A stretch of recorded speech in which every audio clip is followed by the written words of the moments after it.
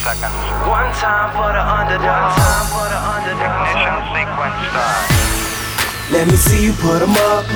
Reach the sky, touch the stars up above. Cause it's one time for the underdog.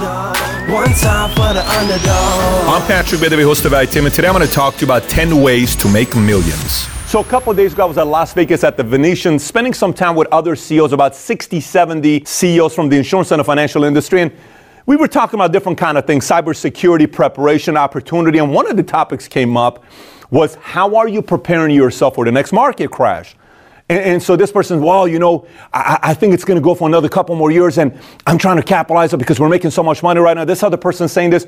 So it sparked a whole different conversation. And then for me, I went back and I remembered a few different conversations. One of them I'll share with you. It was a drive up to Lake Arrowhead to someone's house. We had a session in 05, 06 that reminded me exactly what took place with myself and another entrepreneur, the decision-making process during that time that led to things changing 13, 14, 15 years later. But before I share that story with you, I want to first share 6 time periods with you that will give you an idea about when the next market crash should be taking place. Okay, so here's what we have. These are 6 of the longest economic expansions we've ever had in the last 118 years in the U.S. since 1900. Here's what we're looking at. Number 6 is 74 months. The U.S. housing bubble. It went from November of 2001, lasted till December of 2007. By the way, I remember this date vividly. I went to the biggest mortgage shop in San Fernando Valley, off of Canoga, right off the 101 freeway. It was a 30,000 square foot office. I know the name. They shut down November of 2007. A month before this took place, because everybody saw what was going on with Nina, you know, pick a payment, mortgage, all this other stuff.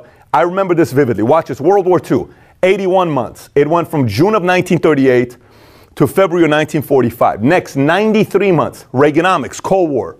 It went from November of 1982 to July of 1990. Vietnam, 108 months is what it lasted. February of 61 to December of 1969. The second longest ever in the last 118 years is the current one, 115 months. It's gone from June of 09 till today. And then obviously number 1 is the tech bubble from March 1991, lasted till March of 01, 122 months. So we got 115 months we're going right now. This is like 115 months of you constantly growing your business. Eventually, something happens.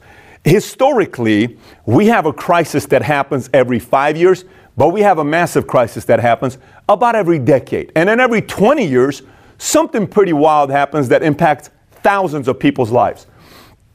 So now what typically happens during these times? You got to realize, as the market is expanding the way it has during these times, we get greedy, we get soft, we lose our edge. Right now, if you're an entrepreneur, you're watching this, and you're saying, Pat, I don't really get it. What's this got to do with anything? Billions, if not trillions, are made post these timelines, not just during. A lot of people make money and, ride this wave, but the people that make a lot of money do it post. I'll give you a perfect idea. This happens March of 01. 6 months later, I got into the financial industry with Morgan Stanley Dean Witter. Nobody wanted to get into stocks, bonds, and mutual funds. That's when I got in. This happened with the housing bubble, December of 07. 16, 17 months later, I go and negotiate a big contract with one of the largest insurance companies in the world at a time where nobody was doing it, and everybody called us crazy. But these are the opportunities. Now, obviously, a lot of money's been made, so having said that, let's talk about the 10 points. How do you make millions during these times? Number 1, you got to monetize fear. Let me explain to what I mean by monetize fear. Monetize fear is not just you. You have to sit there and ask yourself, when this happens in my industry as an entrepreneur, how can I monetize fear on everybody, and what kind of fear they're going to have? For example, how are my clients going to be afraid? How can I monetize that and help them out? How are my partners going to be afraid? How can I monetize that and help them out? How are my competitors going to be afraid? How can I monetize that? How are my vendors are going to be afraid? How can I monetize that? Every one of the fears, when it comes down to this, you got to monetize. Now, some people say, did I hear this guy say monetize fear? Yes, of course. You monetize fear. That's what you do during business. You become the solution for it. Point number 2, you exploit the unprepared. Now, some people say, Pat, that word exploit, I don't like that word exploit. Isn't that a negative word? By the way, they use it in sports all the time. Don't they say, You just saw such and such exploit their defense, exploit their lack of offense, exploit their lack of pitching, exploit their lack of hitting, exploit their lack of coaching, exploit whatever the weakness the opponent has. When this happens, you got to exploit the cocky, because every industry has the cocky. And what happens when the market goes up, people show up later, people get more casual, people get more comfortable, people get more confident, people get more cocky, and this is a perfect time to prepare yourself for it. Now, here's what you got to realize. If you knew for a fact the market crash is going to happen next 6 months, it's 115 months, it's 122 months. If you knew exactly in your industry this is going to happen next 7 months, how would you be prepared for it? Have you thought about it? That's the whole idea about exploiting the unprepared who are cocky. Assume none of your competitors are going to watch this video. Assume not everyone's going to sit and watch this video, but you are watching this video. How can you take advantage of that opportunity for yourself? Number 3, deliver comfort. Let me explain what I mean by deliver comfort. When crisis happens, this is when heroes are born. This is when you can bring comfort to a client, to an investor, to a competitor, to an employee, to a salesperson, to a vendor, to so many different people by delivering comfort, delivering security, delivering a safety net. When this takes place, you deliver comfort. So ask the question, in my industry, what do I do? I'm in the gas business. I'm in this business. I'm in real estate business. How can I deliver security to X, Y, and Z? You saw a lot of banks that were saying, look, because of what took place with 9/11 or because of what's taking place with the mortgage crisis, we will go ahead and forgive your mortgage payment for 90 days. They delivered comfort during a time like this. And some other companies who weren't delivering comfort, guess what happened to them? What a cold company. Come to us. We'll deliver comfort because we'll forgive your payment for 30 months because we know what it is to go through tough times. That delivering comfort gets loyal customers. Number 4, network like Jerry Maguire. Let me explain what I mean by this. If you've seen the movie Jerry Maguire, the famous line, show me the money with Cuba Gooding Jr., and the story is about Jerry Maguire being a sports agent. And he's working for a big agency, and he writes this big report in the middle of the night, and he sends it. And he goes to work the next day. He's afraid like everyone's going to look at him like he's funny. So eventually he gets fired. Everybody takes his clients. Then there's a scene where Jerry is trying to say, this business is about relationships. And he takes it back on wanting to be having a relationship with his clients. Then he realizes everyone's coming back because his opponent looked at everybody as a dollar amount of renewing contract. And there's a famous scene where the client, one of the players, is with his agent that was all about the money. He sees the celebration of Jerry Maguire and Cuba Gooding Jr. in the scene. And this guy says, how come we don't hug? The agent goes to hug him. He elbows him like this. Hey, get off me, right? That is a perfect example of a time like this when this takes place. This is when you go and meet with every single one of your clients. You go shake their hands. You go sit down and talk to them. How you doing? A lot of times, when a market crash takes place, people are afraid of the phone calls. People are afraid to pick up the phone calls. People don't want to talk to the clients. They're afraid that the clients are upset. Of course they're upset. Of course they're afraid. Of course they're panicking. But it's the perfect time for you to go network like Jerry Maguire and get those relationships to be stronger, saying, listen, John, this wasn't easy to pick up the call. I know this is a difficult time, but I want you to know something. We're going to go through this together here. Let me share with you what I'm thinking about. Here's what I have in mind and what we're doing with the rest of our clients. And you walk through it. That doesn't mean they're going to be happy with everything that's taking place. It just means they realize you're in the trenches with them. Cannot tell you how much this helps you create loyalty with your clients as well. All right, next one, point number 5, double down on your message. Let me explain to you what I mean by this. Whatever your cause is for your company or your business, your small business, whatever you do, double down on telling that message over and over again. You may need to adjust your story slightly accordingly to the market crash, but double down on your message. Here's what we do for families. Here's what we do as a company. This is what we stand for. This is our history. This is what we're doing long term. This is our vision. Double down on your message nonstop because it keeps everybody on your team focused on the bigger picture rather than all the small stuff that's taking place on a daily basis. Number 6, cut the fat before the crash. Let me explain to you what I mean by cut the fat before the crash. You have time to cut the fat. Listen, your brain, say you got 2 brains. Here's your brain. Here's somebody else's brain. Your brain, during the crash, is trying to handle 42 different issues in your mind because you didn't cut the fat. Your opponent's brain has only 9 issues to worry about. Have you ever sat in a meeting with an employee, with a customer, with a job interview, with anybody, and you're speaking to them, and that person's talking to you, and for like 7 minutes, you're not in the room. You're thinking about how you're going to fix your mortgage. You're thinking about how you're going to handle that payment you're going to make. You're thinking about how you're going to help out financially with all the problems you're facing financially. You're not present in that moment. Another person who is present in the moment of that appointment, they're going to outdo you because they cut the fat before the crash that took place. I'll give you a perfect story. One day, I'm driving up. I'm coming up in the industry. I'm probably making a couple $100,000 a year at this time. I think it's like 06, and we're going up in this Escalade, and we're going to Lake Arrowhead. It's myself, and everybody in this car is ahead of me. I'm like the fifth guy in the car. There's a guy sitting to my left. There's a guy sitting over here, Latino guy, African-American guy, and another guy sitting over here, okay?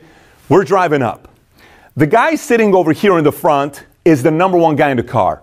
He's got a couple $1 million in the bank account. He's telling his mentor, hey, I'm thinking about buying this house. It's a $4 million house. I want to build it up.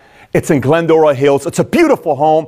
I want to build this place up, and it's so exciting. And he starts telling all this stuff. He asks his mentor, what do you think I should do? His mentor doesn't give him any advice. He asks his number one competitor, guy sitting to my left, what do you think he should do?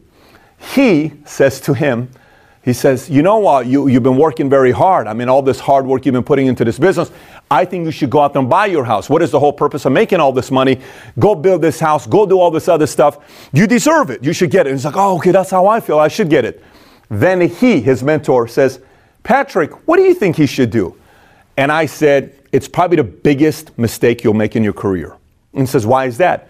I said, do you realize the amount of momentum you have in your business right now is something none of us have ever seen before? You have so much momentum. You're making $200,000, $300,000, $400,000 per month. And you want to take time away from this momentum to build a house? Think about if you go 3 more years with this momentum. You can buy 10 of those homes, but you focus on this house. I don't think it's a good decision. I think it's a mistake. You know who he ends up listening to? He ends up listening to this guy. Do you know what ends up happening? He builds the house. Beautiful house. Beautiful home. Gorgeous home. We went to the house. Beautiful property. Post that event, the entire focus has been to make sure he doesn't lose that house. Now imagine, say the focus was in a different place. You drove momentum. You could have grown your business. When the market crash came, the mortgage crisis came, he was affected. How many things do you think was on his mind? You think he was thinking about, how am I going to save this house? I put $1.5 million down payment on this house. This house, I had to do this, I had to do that. So he may have saved his $2 million house. Fast forward 10 years later, maybe he's worth $5 million, maybe $3 million. And a lot of people who focus on expanding their business and cut the fat, they're worth a few $100 million. What's the difference? Cut the fat before the market crash. Do not let fat consume your brain, because it's so draining when you're trying to save yourself from losing everything and you're hanging on to things. You're hanging on to things. That is a draining place to be. Versus, I'm playing loose, I'm good, I'm tight, I'm lean, I'm playing offense, I'm going to be good to go. Number 7, team up with aligned players. Team up with somebody else that's aligned with your vision. Meaning, say you're a competitor, you're going up and you say, oh, you know what, I like this guy, we're thinking the same way, let's run together. During a market crash, teaming up with the right person doubles and accelerates your speed. If you team up with the right person, during a market crash, you strengthen each other. It doesn't just become twice the strength, it becomes 3-4 times the strength, because it's compounding 2 the ideas together. That person's strength, your strength. So find a good aligned partner to team up with to accelerate your speed during a market crash. Number 8, double down on positive distractions. Listen, we hear a lot of things about distractions. Distractions. Don't be distracted. Don't be distracted. Don't be distracted. I love to be distracted, except I like positive distractions. When people say distractions, they're talking about negative distractions. During a market crash, your family's distracted. Your employees are distracted. Your vendors are distracted. Your partners are distracted. Your staff is distracted. Everybody's distracted and worried.